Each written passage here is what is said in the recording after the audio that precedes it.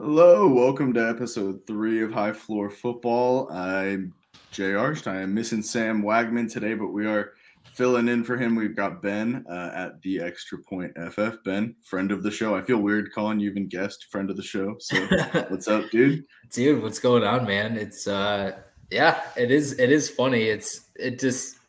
This doesn't feel weird, I guess. Like it's just you and I podcasted, every week for months last year. So it's fun to be back together talking the NFL draft this offseason. Absolutely. And we will miss Sam, but we are happy it's draft week. So we're going to continue to celebrate it. We're 2 days away. I guess really only, I guess a day because it starts later on Thursday. But let's just jump right in. I'm already sharing the screen. Ben and I have been talking back and forth about, the NFL draft and everything around it all off season. And, everybody's counting down the days. All of us football fans are. So we're finally here. I have been revising my mock drafts for months now, switching things back and forth, trying to listen to different things. All of us are trying to garner as much information as we can to make the best educated guesses we can. I love doing the mock drafts. So Ben had to deal with a lot of me sending him copies of it and then sending him another one and saying it'll be ready, by the time we go on. But so let's just get started. Truth be told, I don't know what version we're going off of tonight. So yeah, exactly. There were a couple different ones. A lot of things have been changing the past couple days. So I'll just start it off. We're going to go in like groups of 5. I'll just kind of read off some of the picks. We'll talk about them and give some analysis, some reasoning why we made the picks or why I made the picks, and Ben's thoughts on them. So starting off at 1, we've got Travon Walker, the edge from Georgia. At 2, I've got Aiden Hutchinson, the edge from Michigan, going to the Detroit Lions. At 3, the Houston Texans drafting Ike Ekwonu, the tackle from NC State. And then at 4, the New York Jets, Kayvon Thibodeaux. And at 5, the New York Giants selecting Evan Neal, the tackle from Alabama. So that's my top 5. And I'll give an explanation for 1 before we go into the rest. So I've been flipping back and forth. I do not like to give Travon Walker first overall. I do not think that it should be the pick, but I can't really remember in recent history, and maybe you can, jog my memory of it. Like I guess maybe Baker Mayfield, but I can't really remember when the betting favorite a day or so out of the draft, there was an upset, and Travon Walker is the betting favorite right now, right ahead of Aiden Hutchinson. And so I'm just following what I'm hearing, and I feel like Travon Walker is going to be the first pick right now. Yeah, I mean, it's we were talking about it earlier today, and I think we're all kind of in this point right now where those that are tuned into the teams right now in the national media and even some of what seems like the agents of some of these guys, it's just like they're still saying that they don't know what's going to happen. It's all still at this point the speculation about Trent Baalke and his love affair, I guess, for guys just like the traitsy guys like Travon Walker. It's I think that's kind of leading the charge here. As a Lions fan, I will definitely say that I hope Jacksonville takes Travon Walker. I would love to have him on the Lions. I'll be honest there, but Aiden Hutchinson should be the clear fantasy, as us fantasy guys would say, 101 of this draft. But I'll be very much happy if he falls to the Lions at 2. From a fantasy standpoint, this top 5 and potentially the top 10 is going to be very unexciting, on the surface, I guess. But I mean, you start to really kind of boil it down. And, one, I'd be from a fantasy standpoint, I'd love to see Jacksonville take an offensive tackle, keep bolstering up things in front of, we keep saying in front of Lawrence, but realistically in front of ETN too, and even James Robinson. So it'd be nice to see Jacksonville continue to invest in the O-line there. And I'd love Evan Neal in New York if I have any Saquon shares. Yeah, exactly. I mean, like I said, Travon Walker's not the pick that I want at 1, but it's what I think is likely. And Aiden Hutchinson, like you said, seems like a slam dunk at 2. If he's available.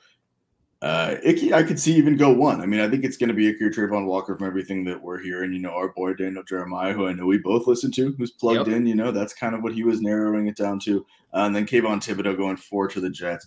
I know Bo in the chat, Kayvon Thibodeaux fan. So I liked giving him there. I mean, go ahead. I was going to say, as a team drafting in the top 5, obviously I've never met Kayvon Thibodeau personally, but just a lot of the things you see is just, he's an interesting case, I feel like, and just some of the personality things that you see even pop just on the national spotlight. I think it's an interesting investment for some of these teams, as you're trying to, build a culture or whatever it is. It's, you already see him talking about second contracts. It's just a really interesting perspective to have. And I mean, I don't fault the guy. He should be cocky in every aspect of it, but I don't know. It's interesting to see. You invest that highly in a guy. Well, some people are talking about him falling out of the top 5, out of the top 10. I held it right at 4. So, he's not going as high as the 1-2 that he was maybe a couple months ago, but still in the top 5. And then moving on to the next 5 of the draft. So I have Carolina Panthers at 6 going Charles Cross. And I didn't mention it beforehand. I'm doing this one without doing any trades. So I think there are going to be a lot of trades in this draft, but I always kind of like to do like a final one without any and just kind of see how it turns out. It gets a little messy when you start moving them all around. So I've got Carolina Panthers at 6 going Charles Cross. The New York Giants at 7 going Ahmad Sauce Gardner. Atlanta Falcons at 8 taking Malik Willis. So there's my first offensive player off the board. And then at 9, Seattle Seahawks taking Derek Stingley Jr. And number 10, the New York Jets taking Jameson Williams, the first wide receiver off the board. So a little bit of thought here. I mean, I think that there's a chance that Atlanta even moves up. Potentially it takes Malik Willis.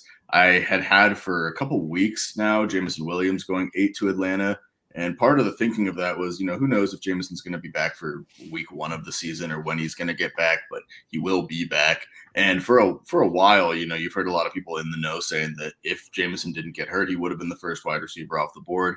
I think Atlanta has kind of that long-term window where they need so many things on this roster right now that if Jameson really is the wide receiver 1, you take him. But kind of going from that same school of thought, they also need a quarterback. I mean, Marcus Mariota is not going to be the long-term answer. And I think you have the opportunity, which everyone's been talking about with Malik, is, he might need a little bit of time to develop, might need a little bit of the Trey Lance treatment.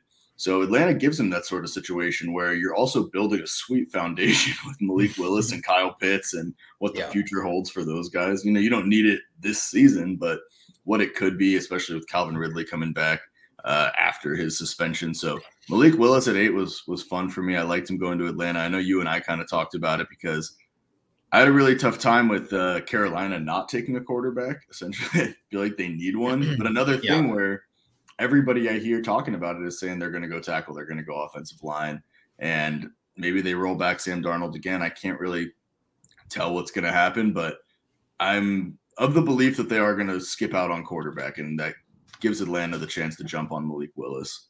Another fantasy perspective on it, I guess, with number 10, Jameson Williams going to the New York Jets.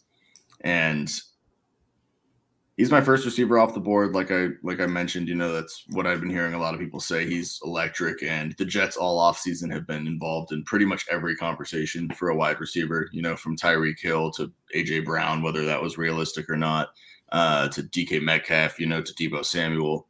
So I think the Jets are pretty locked in. If they don't at 4, at 10, taking a wide receiver, and Jameson's the first one off the board. So what are your thoughts on that next 5? Yeah, I think it's so one, I think you're making the right call from what we've seen. You mentioned Daniel Jeremiah's pod. With Carolina at 6, I think it's either trade out or tackle, it sounds like at this point. I just, without any second or third round picks, they're in such an interesting position that if somebody wants to move up, I could see if Evan Neal starts falling, I could see the Saints moving up for Evan Neal. Even though that's an end division trade, it's, I think it could be mutually beneficial. That could be an interesting spot. Potentially the Giants at 5 there too could move back. But I like, and you and I talked about this, I like Malik in Atlanta. I think if I already have him in a league that's already done rookie drafts, or, if I'm eyeballing him with the 101, 102 in some of these super flex drafts, that's about as clean of a fit as you could want.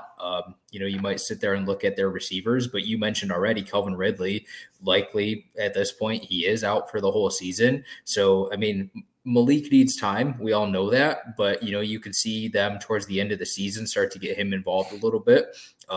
It wouldn't be very difficult to give Malik some packages with Marcus Mariota as your QB. I mean, they're going to play. I mean, not the same exact game, but you've got a lot of probably similar concepts involved there. So I really like the hometown fit. I mean, everybody talks about, he grew up, he went to the same high school as AJ Terrell. It's just like, there's so many connections to be made with him in Atlanta. And I think that's about the best fit that you could hope for. And then Jameson in New York. I mean, that's an interesting one. I'm not a big Zach Wilson fan. You and I talked about it a lot last year. I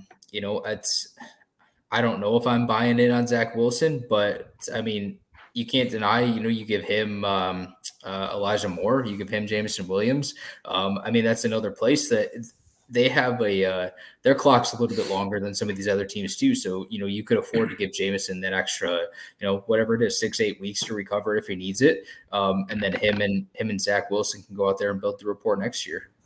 Yeah, exactly. I think they're going to go wide receiver there. Like I said, it seems like they've been just trying to just get one in any capacity, and he'd be really fun in New York. Him and Elijah Moore would be a fun combo, and yet the Malik Willis Kyle Pitts duo, in the future would be so sweet. And you can always, I mean, it's like I said, I was putting wide receiver to them at 8. But you can find wide receivers, that are going to step in maybe later on, maybe in the second round. But you can't get that quarterback, and they really do have the flexibility to give him a year. And I think it's a little silly. We've talked about it with the Lions pick in the past when they were rumored to get Malik Willis too. Mm-hmm. A lot of people say, oh, next year's class is going to be great. The 2023 class is going to be great. Why don't you just take one then? And I think it's so easy to say something like that, but when you're one of these teams, whether it be the Lions at 2 or, Atlanta here, Carolina potentially, if you don't pick that quarterback and he turns out to be the, Lamar Jackson or Patrick Mahomes or one of those guys, you regret that for the next, 10, 15 years. Your fan base never forgets it. You're always brought up for, oh, they picked, Charles Cross instead of the all pro quarterback. And so I think that a lot of those teams get in that situation where, Atlanta's really needs everything. So why not fill quarterback now if you like the guy? And like you said, all the fun connections there. So that's the next 5. Another one, Derek Stingley. I mean, getting into the top 10 there. So I have Ahmad Gardner and Stingley getting into the top 10. And moving on to the next 5, I have Drake London going 11 to Washington. I have the Minnesota Vikings picking Trent McDuffie, the corner from Washington. And then the Houston Texans taking Kyle Hamilton, the safety from Notre Dame. Baltimore Ravens taking Jordan Davis from Georgia. And then the Eagles taking Garrett Wilson from Ohio State. So that's the next 5, 11 through 15. Some of my explanations there, I guess. I mean, Drake London was one that I was thinking at 10. He's one that I'm also thinking at 8 to Atlanta. If they choose to go wide receiver, he's not going to make it much further than this, I feel.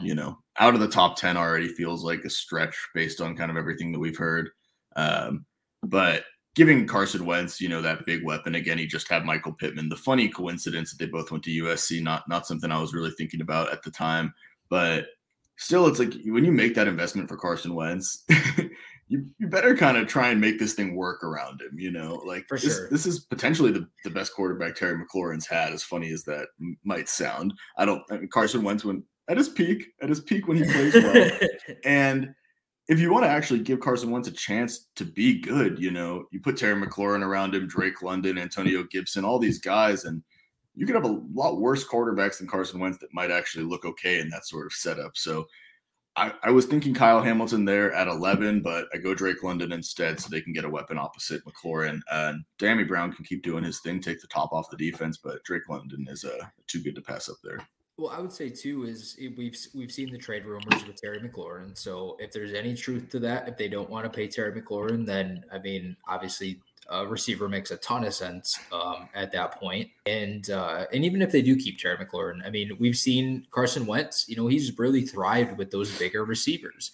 And, going last year with Michael Pittman, I mean, and with Michael Pittman last year, we were all talking about the comparisons to, the tight end positions in Philly. And Alshon Jeffrey. Yeah, like there were all these connections, and now they just get even stronger, I feel like, with Michael Pittman last year. So now you give them another guy who's comp to like Mike Evans or an AJ Green. I mean, that's Drake London. I mean, he's a great fit for what Carson Wentz is going to play. And then even the connections, when you look at the Carolina connections, I mean, Ron Rivera, he always had Kelvin Benjamin, and he had, Devin Funchess. He had some of these bigger guys at receiver too. So it's there's a lot of connections that make sense there.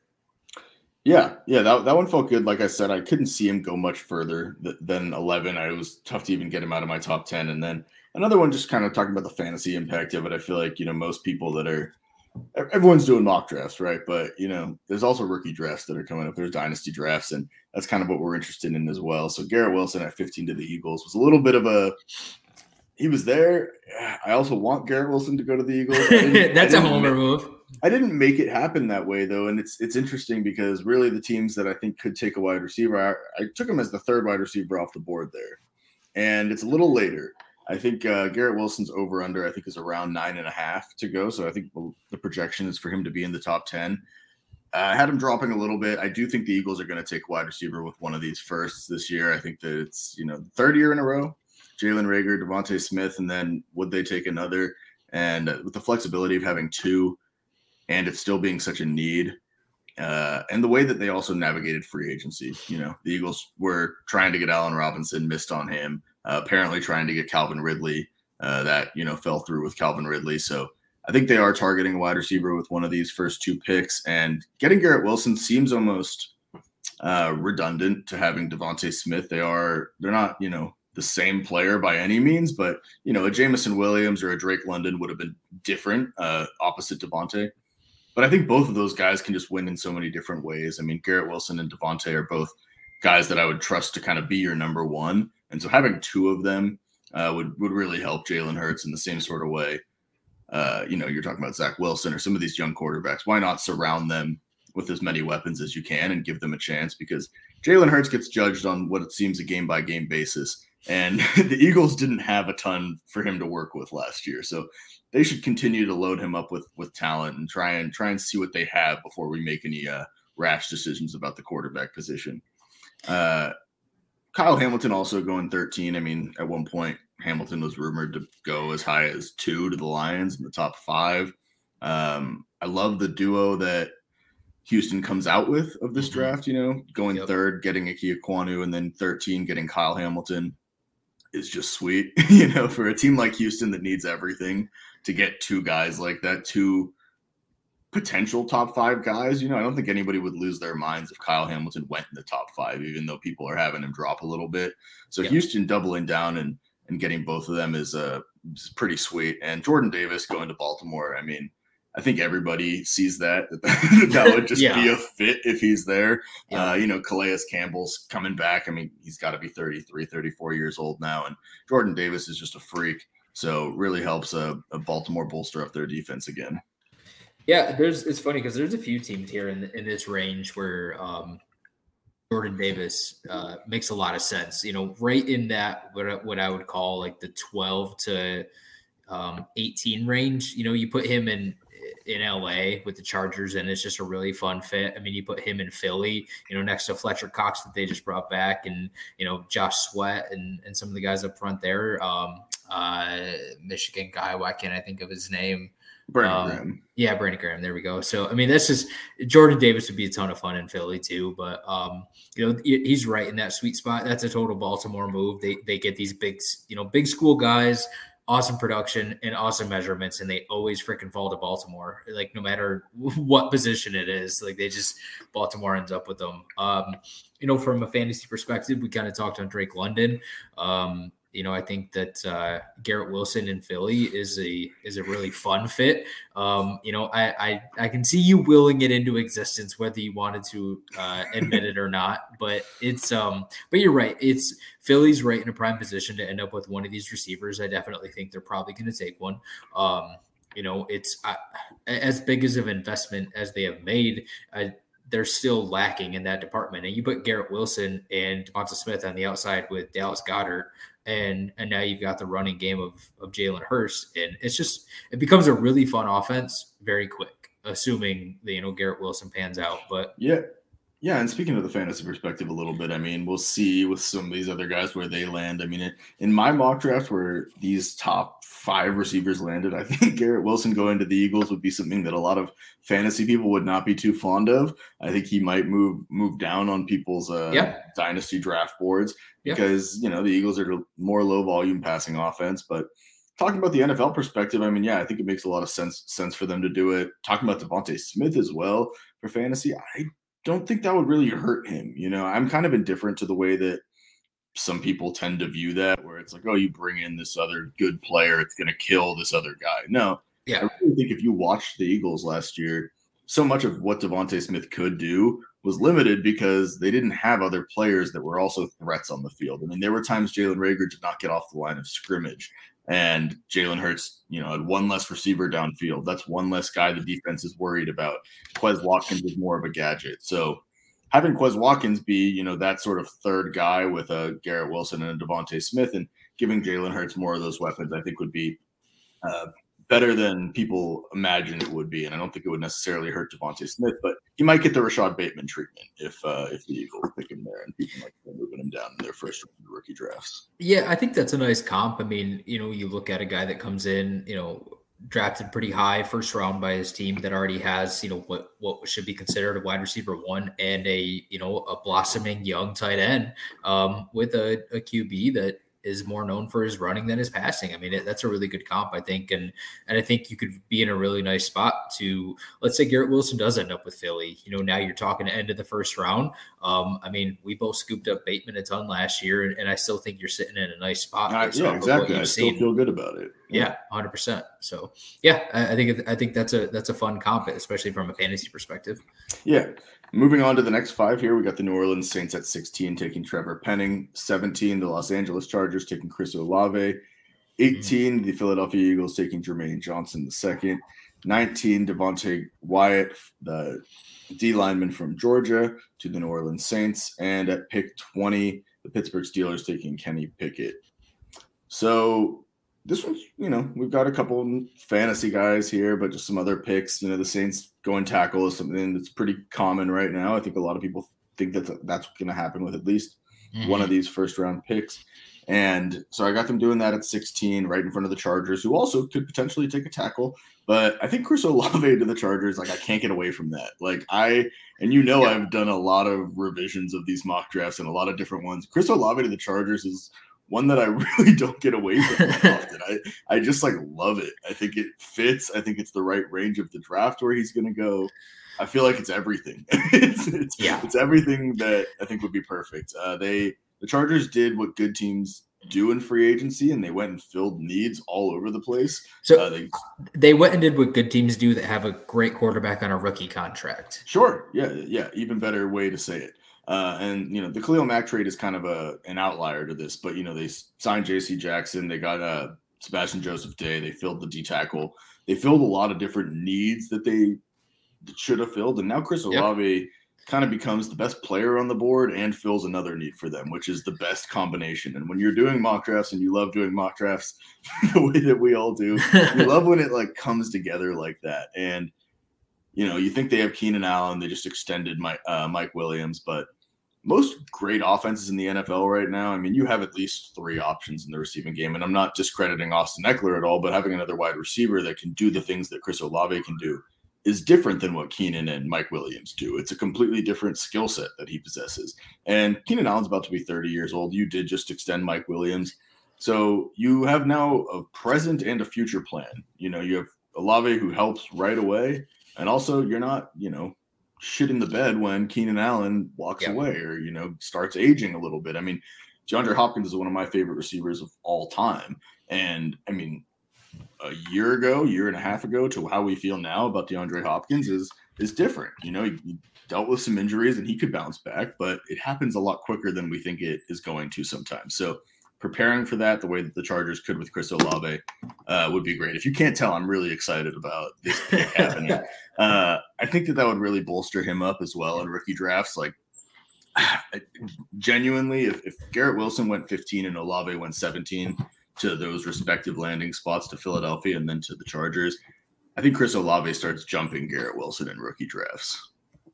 Yeah, I mean, I could definitely see it. I think it's certainly a fun fit. I think it makes so much sense because you hit on a lot of the ads that they've made, on the defensive side of the ball. But then you even look last year, they really lucked into Rashawn Slater. So, they've got the young offensive lineman in front of their really great young quarterback. I mean, like we talk about the Jags adding an offensive lineman. I mean, they've done that in front of Herbert. Now you're seeing what happens when you make the smart moves during your young quarterback's first 2 seasons. You lock up some of your talent like a Mike Williams, but let's be real, Mike Williams' health has never been pristine in his entire career. So it's not like it's unlikely that they sit here and all of a sudden that now they only have Keenan Allen and whoever else is behind that if Mike Williams has to sit for a few games. So now you're starting to groom that Chris Olave.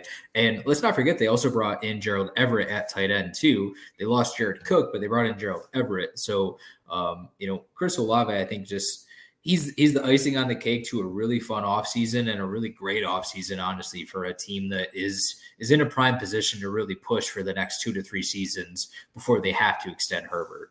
Yeah, he adds a different element. And I remember last offseason, you and I talked about it a lot because it was something that I really wanted to happen in free agency. I wanted the Chargers to sign Will Fuller last offseason, and I thought it would have just been a very cool element that they don't have in that offense. And But they had Jalen Guyton, who was Will Fuller on steroids. Will Fuller not on steroids. Yeah. Exactly. And so they did. They tried to fill that role with Guyton, and he's been fine. But, I mean, they've been kind of searching for it. And so Chris Olave would be great. The drop for Jermaine Johnson as well ends with the Eagles at 18. Again, this feels like I, worked this for the Eagles to get him. I did not. But his over-under, I'll be honest about it, is 9.5. So people are projecting him to also land around in the top 10. This would be a little bit of a drop. The Eagles just signed Hassan Reddick, which was a big deal for them, getting an edge rusher. They have Josh Sweat. They brought back Derek Barnett, which was a little bit surprising, but he's coming back, I think, more in a depth role, and you can never have enough edge rushers. The Eagles love to get edge rushers and D linemen and those kind of guys. They love those sort of positions. They tend to lean that way. I was actually struggling with them taking him or Devontae Wyatt here because I could see that happening as well. But I saw Johnson as kind of the most talented player left on the board, and then just pulling the trigger because they have that's second round pick, a little more flexibility.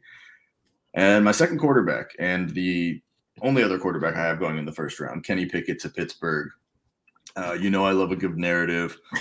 Pittsburgh quarterback going to the Pittsburgh Steelers. Yes. This whole draft process, it's been the Steelers are connected to Malik Willis, and that's who they want. And, all the down to the pictures of Mike Tomlin standing right next to him at like the Senior Bowl and always at everything Malik Willis was at, really. And they haven't been shy about it. But moving up from 20 is tough, and especially in this sort of draft where there's a chance Malik Willis drops. I mean, there's plenty of people that have no quarterbacks going in the first round. There's, such a lack of consensus. But to move up past all the teams that I think also could use a quarterback that are also kind of sitting back, like we said, Atlanta, maybe Carolina, maybe Seattle even in the second round, who knows? I think it would be tough for Pittsburgh to jump all of those teams. I just don't think it's possible for them. And the Malik Willis projection is, like I said, wide ranging. He could go anywhere. He could be there at 20. And this mock, he's not. And so Pittsburgh takes Kenny Pickett, and who knows? Maybe he's not better than Mitch Trubisky. Maybe Trubisky keeps his job.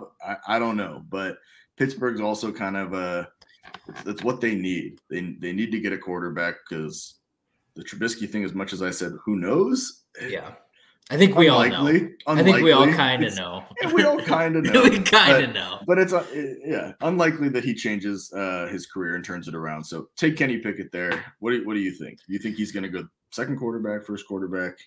Pittsburgh good fit. That's a tough call. I like the Pittsburgh fit because they're a team that, as fun as Malik Willis would be there, they drafted a first-round running back last year with a very much aging Ben Roethlisberger. Yeah, so why would they draft another first-round running back in Malik Willis, right?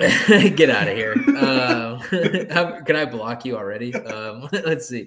So I love Malik Willis.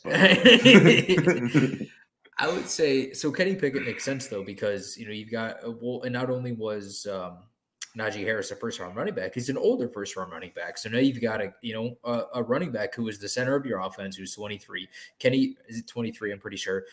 Kenny Pickett, who many believe to be the most, I guess, day one ready quarterback in this draft. They did sign Mitch Trubisky, but you look at the numbers, and it's not a contract that you sign a guy that you expect him to be your starter. It's a guy that I think it's a contract that you give to a guy that says, hey, you know what, worst case scenario, this is our starter. So it's like, I think Kenny Pickett can step in day one and compete with Mitch Trubisky. I don't think any other quarterback does that in this class. I think Kenny Pickett's ceiling is probably lower than maybe two or three of these guys. I think it's probably lower. Well, it's definitely lower than Malik Willis. I think it's lower than Matt Corral, and I think it's probably lower than Desmond Ridder. That doesn't mean that all those guys are better than Kenny Pickett, but I just think, trajectory wise. But that being said, Pittsburgh's still a really good team. You still have two great receivers on the outside. You've got a blossoming young tight end, and you've got a ready to go running back. So outside of O-line, it definitely makes sense that you could get a guy that could step in right away and play quarterback for you. So I think it's kind of a sneaky fit. Obviously, you've got the hometown connection, at least as far as college goes. So it makes sense there. I'm not a big Kenny Pickett fan. I'll put it that way. I think his ceiling overall is pretty low.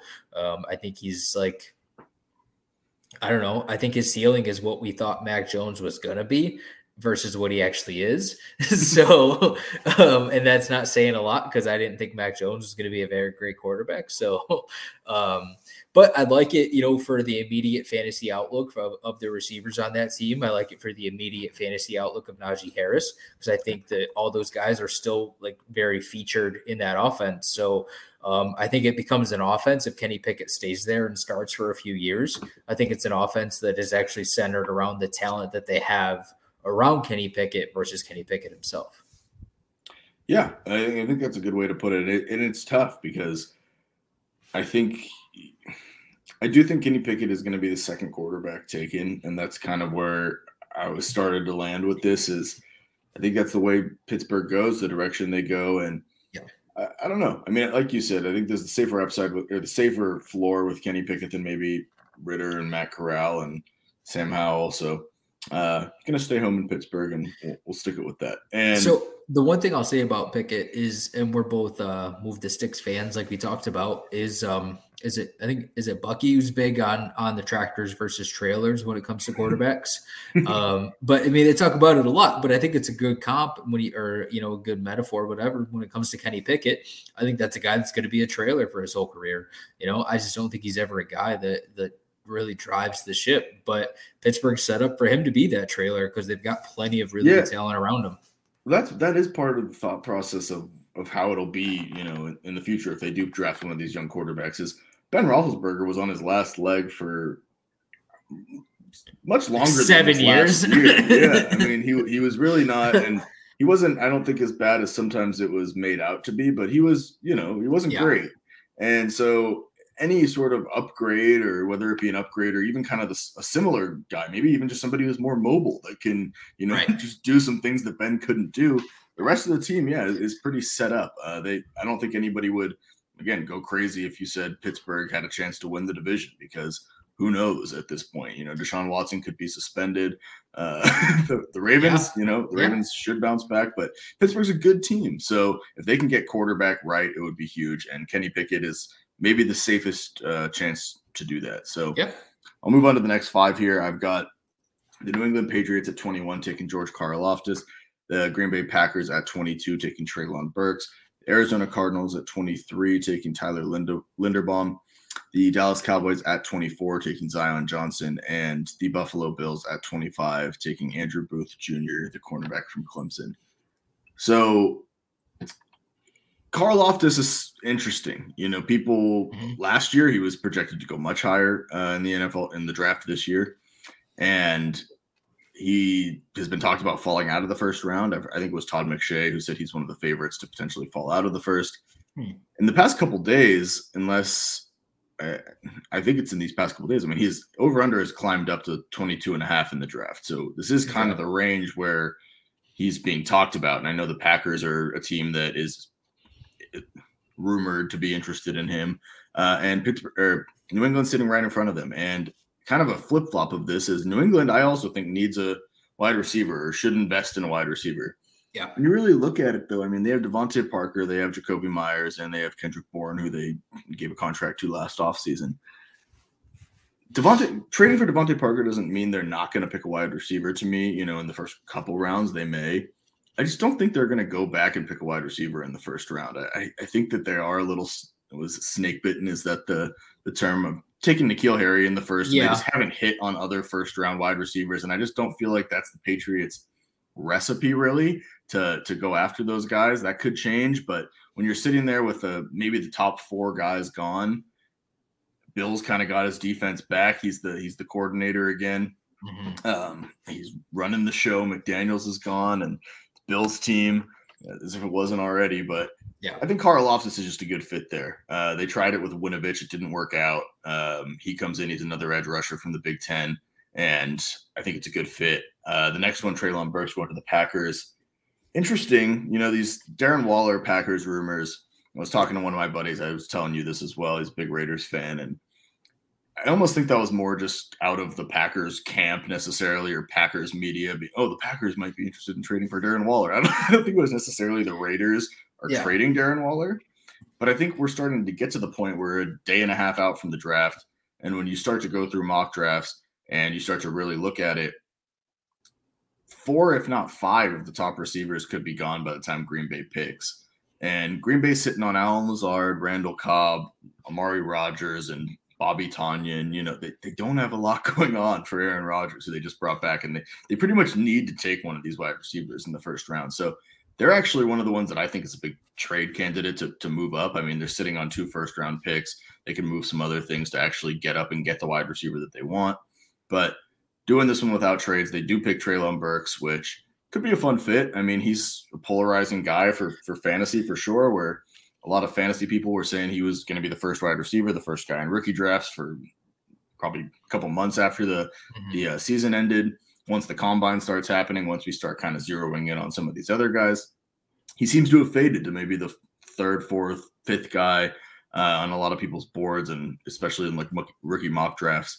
Going to Green Bay would be interesting, though. I think that would potentially shoot him up a little bit further, too. What are your thoughts on it?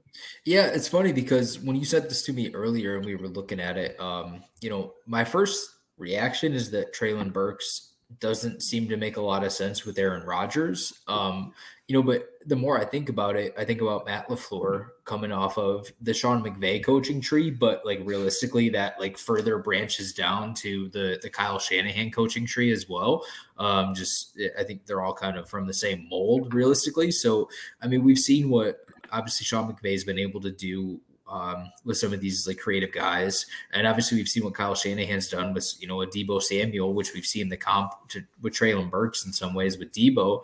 I think he could be that sort of a Swiss Army knife type weapon in that offense. And then, you know, as Aaron Rodgers gets a little bit older, depending on how long he wants to play and where his skills end up over the next 2 to 3 seasons, you know, Burks could make a lot of sense. I don't think he's necessarily a guy that's going to stretch the field by most accounts, but, you know, he's going to be able to win in some of these creative ways where, you know, they could grab a Burks and then still maybe grab a field stretcher, you know, a free agent or something like that. So I'm starting to come around to the fit. I think it can make a lot of sense. Now, that being said, I mean, I think that Dallas probably really wants Burks. So I could definitely see if he doesn't go to Green Bay, I could see him ending up in Dallas too. Yeah, he's a hard one to peg because it's like I said, you know, the fantasy people and what you hear from fantasy experts, I would say, or what you hear from kind of the NFL, and when, you know, combine time came around, all of that, it seemed like it's really tough to peg where he falls. You know, are we maybe too low on what we think, or maybe I think he's one of those guys too where it takes one team. You know, it takes one team that's like, oh no, we still have him as our number one guy. Like, he's been our number one guy. And he's that type of guy where I think there'll be teams that say that, and there'll be teams that be like, he's our sixth or seventh guy. He has no business going in the first round. So he's polarizing in that sense. And I understand kind of what you were saying too. I don't know that he's the fit for Aaron Rodgers. He's definitely not the mold of Davante Adams, I would say. Right. He's a much different type of wide receiver. And yeah, I think they would have to find ways to get creative with him. But I also think you're kind of at this point, and it's almost funny with Green Bay because it's, we watch the draft year after year. Every year you get another chance to make a first round pick. And Green Bay for years and years, have failed to pick a wide receiver early on and get Aaron Rodgers help. And at this point, after all we've gone through these past 2 years, to now come back going into this next season, they don't have Davante Adams anymore. I know. Like, isn't that insane? But they have Aaron Rodgers on this pretty much last ride of we got a couple of years and we got to make this happen. And who knows if Treylon Burks is going to work or not, but I do think he gives them the highest upside to have a chance.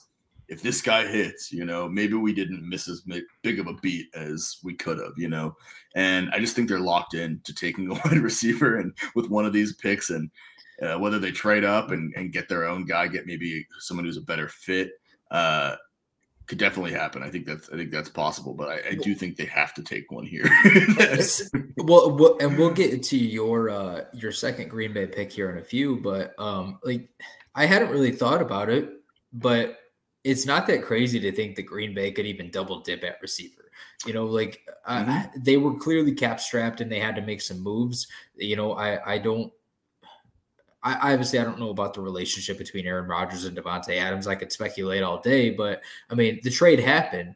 So it wouldn't surprise me to see them double dip, and maybe they grab Burks at 22 and maybe like a George Pickens at 28. Now you've got Burks and Pickens. Now you've got your true X and an awesome Z. And it's just, I mean, you could let Aaron Rodgers thrive with those two for the next couple of seasons. And I mean, tell me if those two guys live up to it, like how awesome is that offense? Like, as a Lions fan, I hate it, but I mean, Aaron Rodgers with the best version you could get of George Pickens and the best version you could get of Treylon Burks, like that's freaking fun.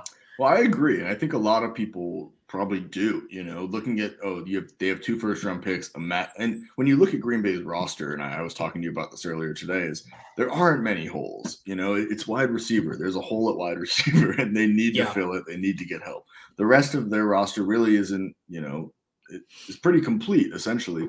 So I agree, and I think it would be fun for them to do it at the same time with them never doing it. Never taking a receiver in the first round. I feel like it would just be nuts. And the Packers are one of those organizations where I think until a couple of years ago, I'm blanking out on what it was, but it's something about their draft picks. I mean, the Packers keep their guys. They pick guys that stay around for a while. And I don't know. I feel like they're going to also make that other pick. They're going to be like, okay, fine. We need to get a wide receiver. We can't ignore it this year, but we're going to fill another thing with a guy that we would have just liked. So I agree. I think it would be most fun for them to double dip though. No, 100%. Yeah. And Cowboys going Zion Johnson, I think too, the guard from Boston College. I mean, I get what you're saying about Treylon Burks going there too, because I think the Cowboys are going to be interested in him. Zion Johnson also feels like kind of a cowboy to me. I feel like he's just going to sit right in the middle of that line for a long time, unfortunately. Well, they tend to hit on their O-line picks. The Cowboys do pretty well scouting offensive linemen. Yeah, I mean, and I'll give you credit. I think you were probably the first one that I saw put Burks to Dallas, and then we really started to see it kind of heat up when it just came to the Jerry Jones connections and stuff like that. But I think I was doing Burks to Dallas months ago and hating myself for it. That was the time when everyone was still very into Treylon Burks, and I was like, I really could see this happening as much as it would be terrible for me. Yeah, for sure. I mean, you were probably one of the first that I saw on it, so I'll give you those props on tonight's show. But I think that if they don't make a splash pick, if there's not a guy that falls to Dallas, has happened for the last 2 drafts, then I could see them going with just the easy pick, build up that old line in front of Dak, in front of Zeke, in front of Pollard, like they've had before. I think that if they really want a receiver, they could probably go and get one, later in this draft to kind of fill that wide receiver 3 role. But yeah, I mean, I think that's a fun pick, especially if you're sitting on Dak, in a dynasty league. I mean, obviously the more your team invests in the O-line, the better. The best version we've seen of the Dallas Cowboys offense over the last, 5-7 years has been when they've had just that stud O-line. That's really what they've prided themselves on. So I could see it. I could 100% see Arizona grabbing an offensive line as well, especially if you're about to pay Kyler Murray. Get the cheap options in front of him as best as you can. I also think that that's a sneaky spot for receiver, and that's what really makes, I think, the early 20s interesting, is that I could legitimately see a receiver being an option for Green Bay at 22, Arizona at 23, Dallas at 24, and even Buffalo at 25. I mean, even so far as Tennessee at 26. I mean, there's all 5 of those teams could very easily take receivers. So, for one, to your point about Green Bay trading up, that's an option, but maybe it's an option more so to keep some of these other teams from trading up and grabbing their guy too. Yeah, good call. And yeah, Linderbaum sneaking into the Cardinals at 23. I had a buddy who I showed this mock to as well, and I've actually been having Linderbaum to the Cardinals for a little while. He's one of those consistent ones, and as much as I revise my mock drafts all the time, there are a couple guys that, like, when I really just love the fit over and over, and it doesn't impact the rest of my draft. And Linderbaum's one of those where he's just been to the Cardinals. And Rodney Hudson is there, who is great center, but he's 32 years old. He's been in the league for 11 years. I don't know when that's going to stop. And like you said, I mean, if you're about to invest in Kyler Murray, Linderbaum, people are saying, is maybe the best center prospect to come out in a long, long time. Yeah. So good there. Moving on to the next 5, and then I'll just finish up with the 2 after. Tennessee Titans at 26, taking the linebacker from Utah, Devin Lloyd. At 27, the Tampa Bay Buccaneers taking Travis Jones, the D lineman from Connecticut. At 28, the Green Bay Packers taking Daxton Hill, cornerback safety from Michigan.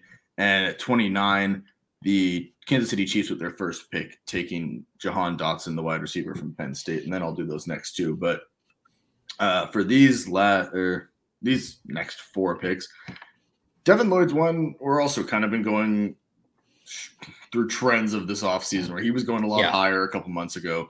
Seems to be dropping a little bit. I would love the Eagles to take him. The long running joke, the Eagles do not invest in linebackers as much as we want them to. So that's one that I would love to happen, but he keeps dropping. There were a couple other spots where I thought about him at New England. I thought they could potentially take him. Even New Orleans, they have a Demario Davis. He's getting a little bit older. They hit on Pete Warner last year, but they could still add him. Tennessee also felt like a good fit, though. They let Jayon Brown go. It's already a good defense, already a good team, and you get a linebacker like that can just come in and be a game changer right away. Similar to the way that like Darius Leonard's come in and just completely changed the Colts defense. That's kind of why I want the Eagles to see this image. And I'll just tell you, because Nick Sirianni was the Colts offensive coordinator, but he's still on the team, and he was around when they picked Darius Leonard. And when you see that type of player come in and like impact a whole unit like that, I hope the Eagles can see that and be like, maybe we should get ourselves a Darius Leonard and Devin Lloyd.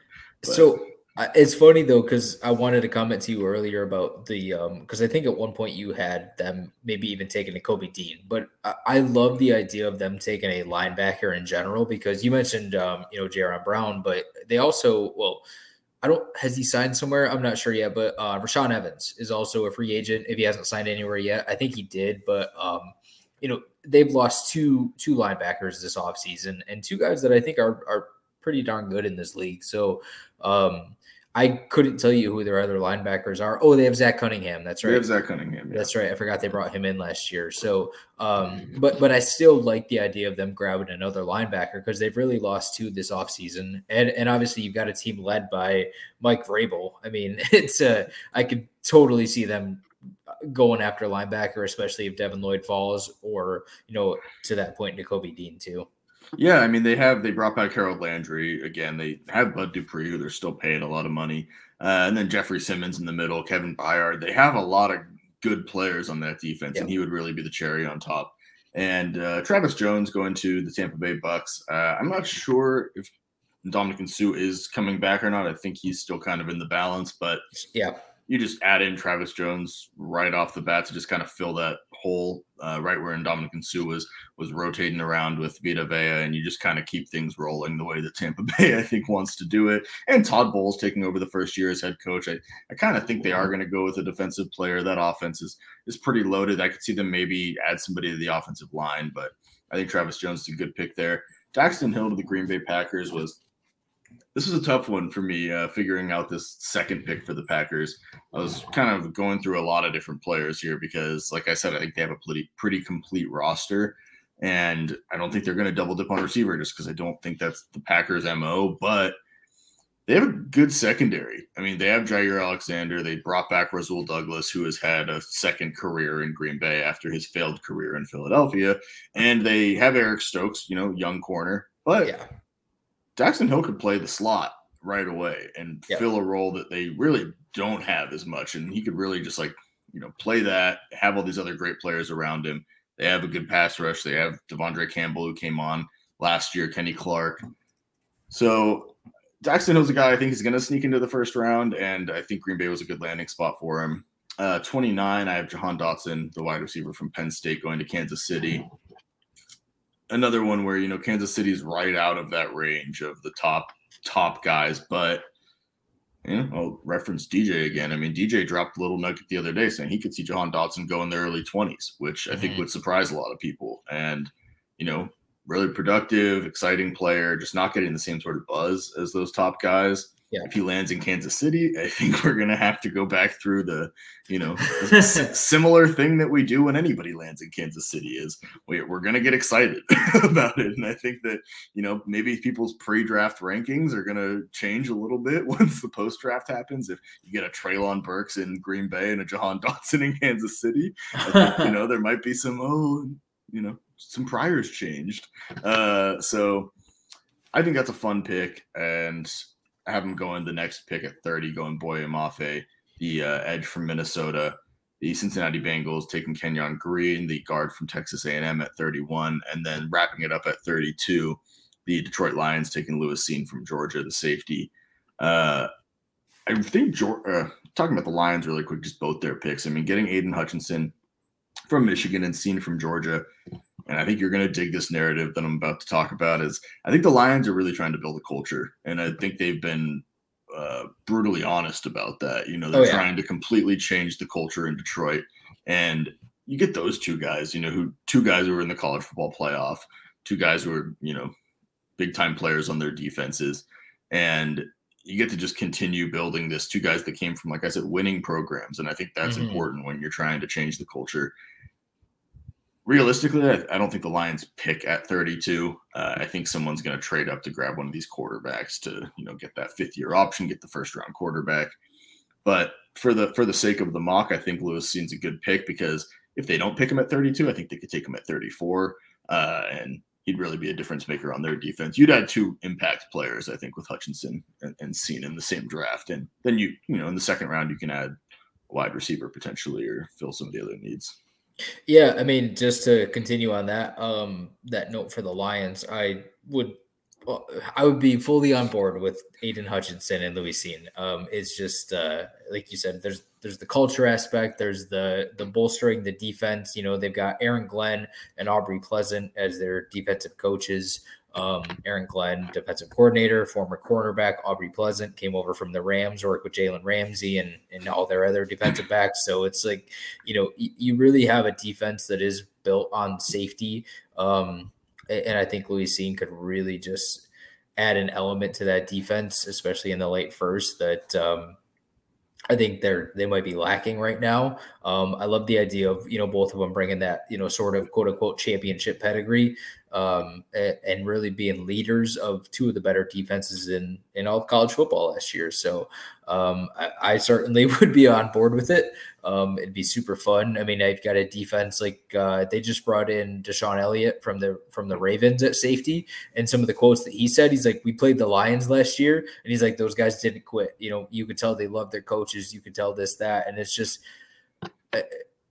to see them draft two guys on defense, like as much as I would love to see Malik Willis turn into the next Lamar Jackson or Michael Vick or whatever comps you want to make, for the Lions. It's just to see them add two just absolute studs on defense would be awesome as well, because I mean, I think that's going to be the Dan Campbell philosophy, moving forward.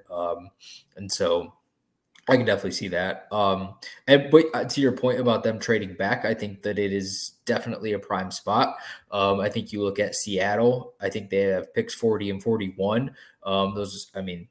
If a quarterback or multiple quarterbacks make it to 32, I think the Lions would be more than happy to trade out of that spot, move down to 40, 41, whatever it is. Even Atlanta, if they don't grab a quarterback high, I think, they're another team that could definitely trade up from the similar range. I think they're at 39. So I think both of those could happen. And then you see the Lions move back, especially having that pick 34, 2 picks later. It's like whatever guy you want at 32, yeah, you lose out on that 5th-year contract. But, you could likely presume that guy's probably going to still be there at 34. And then you gain whatever extra picks by moving back 10 spots or 8 spots. Yeah. That being said, looking at some of your other picks here at the end of the draft, you talked about Daxton Hill to Green Bay.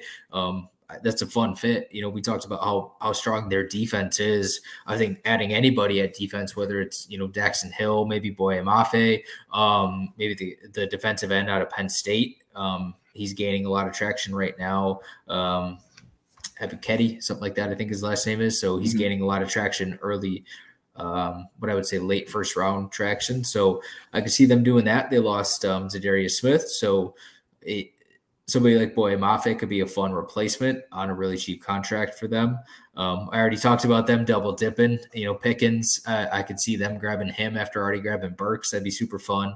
My hope is that the Lions are able to grab Christian Watson. I think he's a guy that fantasy wise, like if he ends up early or late first round, to Green Bay, maybe Kansas City, possibly even Tennessee, somewhere in that range. I think Christian Watson could be a really interesting target.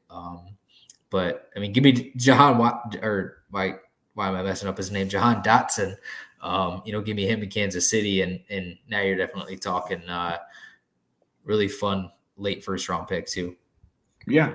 Yeah. And I mean, talking about some of the duplicates, there's so many teams that have 2 picks in this draft. Yeah. We touched on it earlier. The Houston Texans coming out with Ike Ekwonu and Kyle Hamilton, and then the Giants getting Evan Neal and Sauce Gardner. I mean, would just be awesome for the Giants too. I almost, not only as an Eagles fan, just as a typical NFL draft fan. I mean, I don't know if the Giants could hit a home run out of the park like that. But maybe they do in this mock draft. The Saints coming out with Trevor Penning and Devontae Wyatt would be nice in the trenches, and the Packers getting Treylon Burks and Daxton Hill, as we talked about. The Chiefs coming out with Jahan Dotson and Boye Mafe.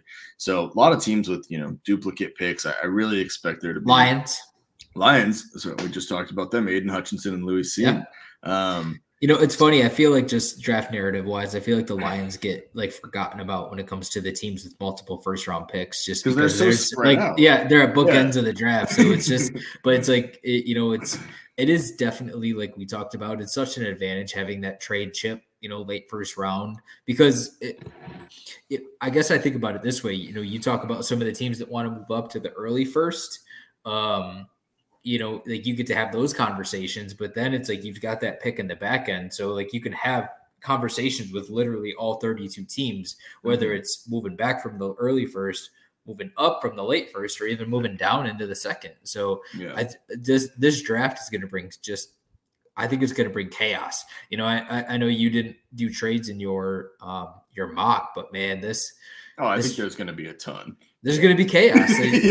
I think you'll see picks traded for values that seem really wonky to us at the time, but because of where teams have players valued, we've heard, there's only 18 first round grades in this draft or what have you. So I think once you get to that late teen range, things are going to get really weird. Especially as some of these teams might want to move up as well. So happy to help, Austin. Austin says, loving the Lions talk. Happy to help, man. maybe I'll come on and talk more after the draft and see who we pick. Yeah, and I mean, talking to some of the offensive fits. So we had the two quarterbacks, or I had the two quarterbacks go. Malik Willis at 8 to Atlanta and Kenny Pickett at 20 to Pittsburgh. The other offensive players, no running backs in the first, which I thought was going to happen last year too, which I was wrong about. I will, Got him. Yep, I was wrong about that. Got him. There were two last year. I don't expect there to be any this year. Maybe a Breece Hall or Kenneth Walker sneaks in, but I don't really see where. And the wide receivers, I mocked here. Jameson Williams, the first one, go to the Jets. Drake London to the Commanders. That's the first time I've said the Commanders on here. Garrett Wilson to the Eagles. And Chris Olave to the Chargers. Treylon Burks to the Packers. Jahan Dotson to the Chiefs. I don't think I missed any offensive players there. So let me ask you this then, as we kind of come to a close a little bit, because we weren't able to talk running backs and there's such a polarizing, obviously position when it comes to fantasy. And I think I asked this when you guys had Angelo on last week, but what are some of your favorite fits when it comes to the running backs? Not necessarily specific player and team, but just some of the teams, because I think you and I were talking about this earlier this week. I think that New Orleans could be a really sneaky fit for some of these running backs. And, we're going to see them come off the board day 2, day 3, but, give me like Zamir White or even Pierre Strong in New Orleans with Alvin Kamara. And I think that, you have a really fun, dynamic there. Yeah, the Saints are fun. I mean, I really think Houston shapes up to be kind of the Najee Harris type situation of last year, where if they pick one of those guys, or Breece Hall, Kenneth Walker, even Isaiah Spiller, one of those guys, whoever, those are just the guys that I think projected to go the highest. So I'll talk about them. But you put Breece Hall in Houston, and I mean, people can say whatever they want about Houston, but it's just so many touches. That's just such an avenue to get so many carries, probably so many receptions, just being the focal point of an offense. So I think Houston is really a fun landing spot. I'd be very happy if any of those running backs landed in Houston. New Orleans is fun. The Eagles are a sneaky one too. I mean, I think some people would like to think that it's always going to be the way that it was last year. I think that was almost more by availability. I mean, Miles Sanders really has always kind of struggled to be consistently available. He's also struggled to play consistently, which, he's a good player, a lot of talent, and it's just been kind of a frustrating situation for him. But they are the number one rushing offense. They were last year, and that leaves a lot of room for somebody to come in. If it's one of those top guys, Miles Sanders can kind of step back to a different role. Kenny Gainwell could be involved, but when you're running the ball as much as the Eagles were, I think they're a sneaky fit. But I don't think they're really the best one. I mean, I think Houston would be one of my favorites. The Jets would be interesting. I feel sorry for Michael Carter because I think that he's good, and I think it would depend what kind of running back goes there. If Kenneth Walker goes there, I think that answers a lot of questions for us on both sides. Fun. Yeah, but I think it kind of answers some questions, maybe positively or negatively on both sides of it, because I think that would limit Kenneth Walker's receiving ability or receiving opportunity. I think that would kind of set two roles. There'd be more of the early down back and the third down back, but a lot of teams, 90% of the teams in the NFL are kind of set up that way, splitting between at least 2 or 3 guys. But the Jets and Houston seem to be kind of the two that I think are like maybe the most favorable. Atlanta as well, actually. So I mean, imagine if Atlanta got Malik Willis and then in the second round turned around and picked one of these running backs. Yeah. Which, might be a little redundant on offense. You're adding a lot, but fast forward a year later and maybe you're able to add some other pieces around, and then you have this rushing offense with Malik Willis and Kenneth Walker or Breece Hall with Kyle Pitts and Calvin Ridley, and things start to change really quickly. So Atlanta, I'm going to narrow it down. Atlanta, Houston, and the Jets would be probably my favorite landing spots, but I think the Eagles and New Orleans are kind of some sneakier ones. So I think it's fun to kind of look at some of the strengths of some of these guys too, because you and I have been on the Pierre Strong bandwagon for the last 10 days since we drafted him. So yeah, and then Angelo came on our show and just gave us all the information to get higher on Pierre Strong. Yeah, but you look at him, he comps to a Darren McFadden or a Tevin Coleman. So I think he'd be super fun in New York with with Michael Carter. I think that gives Michael Carter a chance to still maintain a solid PPR floor. Possibly Miami.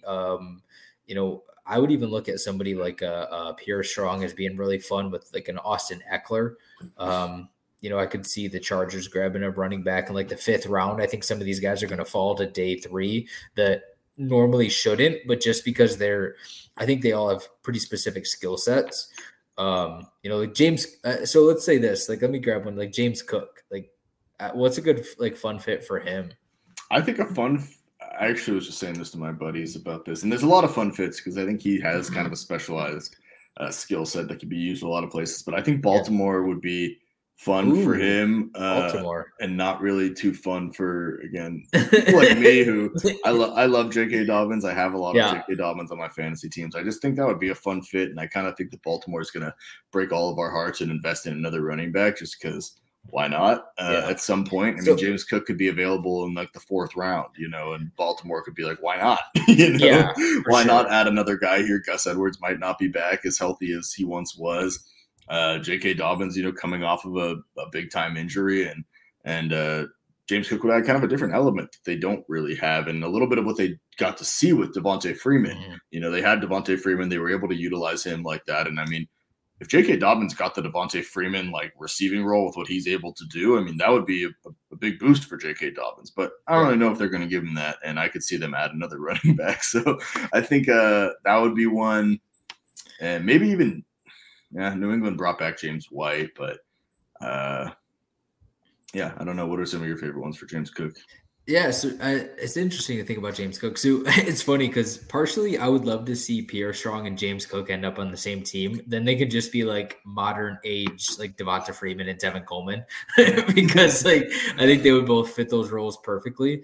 But yeah, I mean, James Cook's an interesting one. Trying to think of some teams that could really value like that PPR. The Cardinals could also use a running back. That's it. Yeah. That's the fit. I think it's a team that we hadn't mentioned in the running back discussion, and losing Chase Edmonds. They still have James Conner, but you can definitely add another element to the James Conner conversation. So they could be one that takes a running back and relatively early. So what if all right, let me give you one more because I think it's a really fun fit that I haven't seen much, but Kenneth Walker, he could go to Seattle at 40 or 41. Kenneth Walker in Seattle with like their history of just these beast backs, I think makes a lot of sense and would be super fun. Like if they drafted him at 40 or 41. Yeah. I could see that. I mean, you can see them like if they wait on quarterback, or maybe they trade one of those picks to move up to like say 32 with Detroit. Yeah. And they grab a quarterback. Maybe it's Matt Corral. And then they come back at the second pick in that second round, and then they grab Kenneth Walker. Yeah, I could see Seattle being in Kenneth Walker landed spot. I could see that. I'm kind of I could see it. It's a fun one to think about, but Chris Carson, I really like. I mean, it's one of the biggest mysteries in I think anybody's mind is if Chris Carson's even going to be playing next year, in the NFL, dealing with a neck injury, and he's dealt with injuries in the past, and there really hasn't been any definitive news on him. So we'll see. They could invest in a running back and kind of get back to what they're used to doing. So. Yeah, I think Kenneth Walker could step in right away, and I mean he's immediately better than Rashad Penny. So I think that's a fun landing spot, especially if they commit to Drew Lock. I mean, you better have a good running game behind Drew Lock. So let me ask you one more before the fantasy perspective on this. So if my mock draft were to come true, for instance, with these landing spots at wide receivers, so that's Jameson Williams to the Jets, Drake London to Washington, Garrett Wilson to Philadelphia, Chris Olave to the Chargers, Treylon Burks to the Packers, and Jahan Dotson to the Chiefs in the first round. How does that shake out for you fantasy-wise going into rookie drafts? I think I would put Drake London at wide receiver 1. Wide receiver 2, probably that's tough. I think it immediately gets tough. I think I believe in the talent of Jameson Williams so much that I would probably put him up there at wide. Take that back. Garrett Olave. I forgot Olave to the Chargers. So give me London with Wentz, Olave with Herbert. which seems crazy, in some ways, because I think he's kind of going on that fringe wide receiver 5 to 6 range. But I think he would jump up for me. And then that's tough. I want to say Garrett Wilson, but it's tough because I just don't know how many targets are going to go around in Philly to really make him at that point. You could ask yourself too, is Jalen Hurts the long-term answer, and maybe a year down the road, it's somebody else throwing to Garrett Wilson and Devontae Smith. Yeah. I mean, you're certainly right. It's tough. I agree with you. That is. I mean, it becomes really tough. I think it makes it interesting to have one of those picks in like that 4 to 6 range in the first round, because, I think that's going to become the sweet spot where, maybe it's kind of a cop out, but you don't have to make the decision. It's made for you. Mm-hmm. And I mean, maybe it's easier to live with at that point. I think it would be a very tough decision. As much as I, like the mock draft, I made the mock draft. I don't love some of these landing spots for the top guys. It doesn't make you feel, too great about, especially where those top 3 landed, the Drake London, Jameson Williams, and Garrett Wilson, at least for next year. That's talking about Carson Wentz, Zach Wilson, and, I'm a fan of Jalen Hurts. I love Jalen Hurts, but he's not necessarily the best quarterback you want for your fantasy wide receiver. So those are 3 situations that are tough. And then the next 3 land with Justin Herbert, Aaron Rodgers, and Patrick Mahomes, So I think it will become, if this were to happen, it would become an interesting discussion of, are you taking the player based on the talent where you had them, or the situation? And I don't know, with this class this year, as much as everybody wants to make their declarations for, this is my top guy, this is my wide receiver 1. And, JJ Zachariason, I'll give him credit for it. He's been, he's grouped them all into the top, in his top 5 tier is the top 5 that is going here. Jahan Dotson, right, outside in a different tier for him. But still, that top 5 in its own tier, and landing spot really is going to alter it this year. Like I said, I mean, I think if Chris Olave went to the Chargers and Garrett Wilson went to the Eagles, I think you see Chris Olave going ahead of Garrett Wilson a lot of places, just based on, we're talking about Justin Herbert and Jalen Hurts, and I think that would make a lot of decisions easier for people. So, all right, I've got another one for you then, because because we haven't talked enough about the quarterbacks, and I think that Malik Willis ending up in Atlanta. Let's say Malik Willis is in Atlanta, and you have the 101 in a quarterback, or you have the 101, and you need a quarterback, right? Maybe you've got one stud and one kind of guy. Are you taking Malik Willis 101 if he ends up in Atlanta, or are you still all in on Breece Hall? I thought you were going to ask about the quarterback going 101. No, I'm talking about like the 101 in the draft. That's a tough one. I think this year it actually does come more down to a little bit of what you need. I think if you're a team that needs to, win now, and you're a team that needs one more piece, I think you add Breece Hall, because there's a chance that he could have a window as a running back where, a Jonathan Taylor type window where it's just insane. And if you sell him we're talking about dynasty potential. If you have Breece Hall for those first couple of years and he, has a good season, talk about Javonte Williams, for instance. I mean, Javonte Williams, Melvin Gordon just signed an extension there, so that might change things a little bit. But Javonte Williams came off a year that wasn't even, outstanding as a rookie. He looked great when he did, but he didn't even get the full workload, and you're able to flip him for multiple first-round picks that you could probably go back this year and draft a quarterback with at that point. Yeah. And you get a Breece Hall during that window of an opportunity as a young running back. I think you take him if you need to win right away. But if you're a team that's rebuilding, I still think I'd probably go Breece Hall. I don't know that it's like for sure that it's, if you're win now or rebuilding, I would understand more if somebody took Malik Willis 101, being like, he's going to play. If they take him in the top 10, goes to Atlanta, Marcus Mariota is not the long-term answer. He's already going to be connected to maybe the best tight end prospect we've ever seen, which is a pretty good spot to be. Calvin Ridley coming back the next year, whatever Atlanta does the rest of this draft. So I would understand somebody taking Malik Willis 101 if he landed in Atlanta. If he landed in a lot of spots, I mean, I think if he goes in the first round and lands somewhere, really anywhere in the first round, I mean, I would understand you taking Malik Willis over Breece Hall just because of the, in a super flex league, the value of a quarterback. And even if he lands in Atlanta, we're talking about, he should sit the whole year. Like, yes, that hardly happens. Trey Lance like actually did for the most part, Yeah. aside from Jimmy missing some time here and there. I find it hard to believe if Marcus Mariota really looks terrible that Malik Willis doesn't play at all, that you don't get some value from him early on. And I think he's going to be a stud. I'm pretty in on Malik Willis. So Same. Yeah, goes back and forth. I mean, I don't think this is anything like last year, where you're sitting there and being like, you got to take one of these quarterbacks, which may not have even been the right decision. Look at Jamar Chase and Kyle Pitts and what they did in their rookie seasons. So I don't think there's any consensus. I think there's going to be a lot of Breece Hall. There's going to be a lot of Malik Willis. I don't think there's going to be necessarily a set answer at 101. And I think it's going to drive a lot of people crazy because I also don't think the price for 101 is garnering the same sort of return as it did last year. Right. And people that are trying to trade out of 101 are thinking, why am I not getting, a huge package for 101? And I think you're not, because the person that gets it doesn't know what they're going to do with it either, Well, it's interesting the parallels that draws to this year's NFL draft too. And I certainly think we'll get a ton of clarity after we see these landing spots and just kind of see, what the league does, this weekend. But, thinking about it right now, I think it definitely draws a lot of parallels because the same as these teams in the top 5-7 picks in the NFL draft, at least what we're hearing reported is that they're not getting the type of calls that they want to get to trade down. So we might see trades, for less value than the supposed trade charts have. And the same might be true in some of our rookie drafts. So having a higher pick right now might not have the same value that it normally has.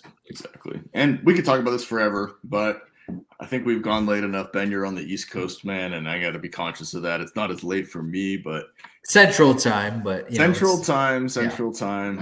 Thank you for coming on, dude. I appreciate it. This was fun. I hope it was fun for everybody listening as well. I hope we did a good rundown of going through all the picks. When you're doing it in an audio portion, you want to make sure that you're touching on everything. So I hope that we did that. And this was episode 3. After the NFL draft, we have Thor Nystrom from NBC Sports Edge coming on to recap the draft, as well as Jeff Bell from Football Guys. So they're actually going to be back-to-back nights for us next week, recapping the draft and giving a little bit of a different perspective. Thor maybe a little bit on the landing spots and, maybe more of the NFL draft perspective, and Jeff Bell coming on and giving us maybe a little bit more of the fantasy perspective and getting you ready for your rookie drafts if you're pushing them back. I mean, I want to do all mine on Monday, but it seems like a lot of my league mates want to do them a little bit further out. So they're not all these degenerates like us that are just so deep. I want to do it Saturday night when it ends. I want this rookie draft to start because you've already thought about each landing spot already. Like these guys are just not even at that point yet. It's funny when you get to this point of the mock draft season when you've done all of this, and then it's kind of you already think they're gonna land in these certain spots, and then maybe a couple weeks after when they actually are on those teams, you have to remind yourself, oh yeah, this guy actually landed here, not where I thought he was going to. 100%. But everybody, thank you for listening. Thank you for watching. This was episode 3 of High Floor Football, and we'll be back next week for episode 4.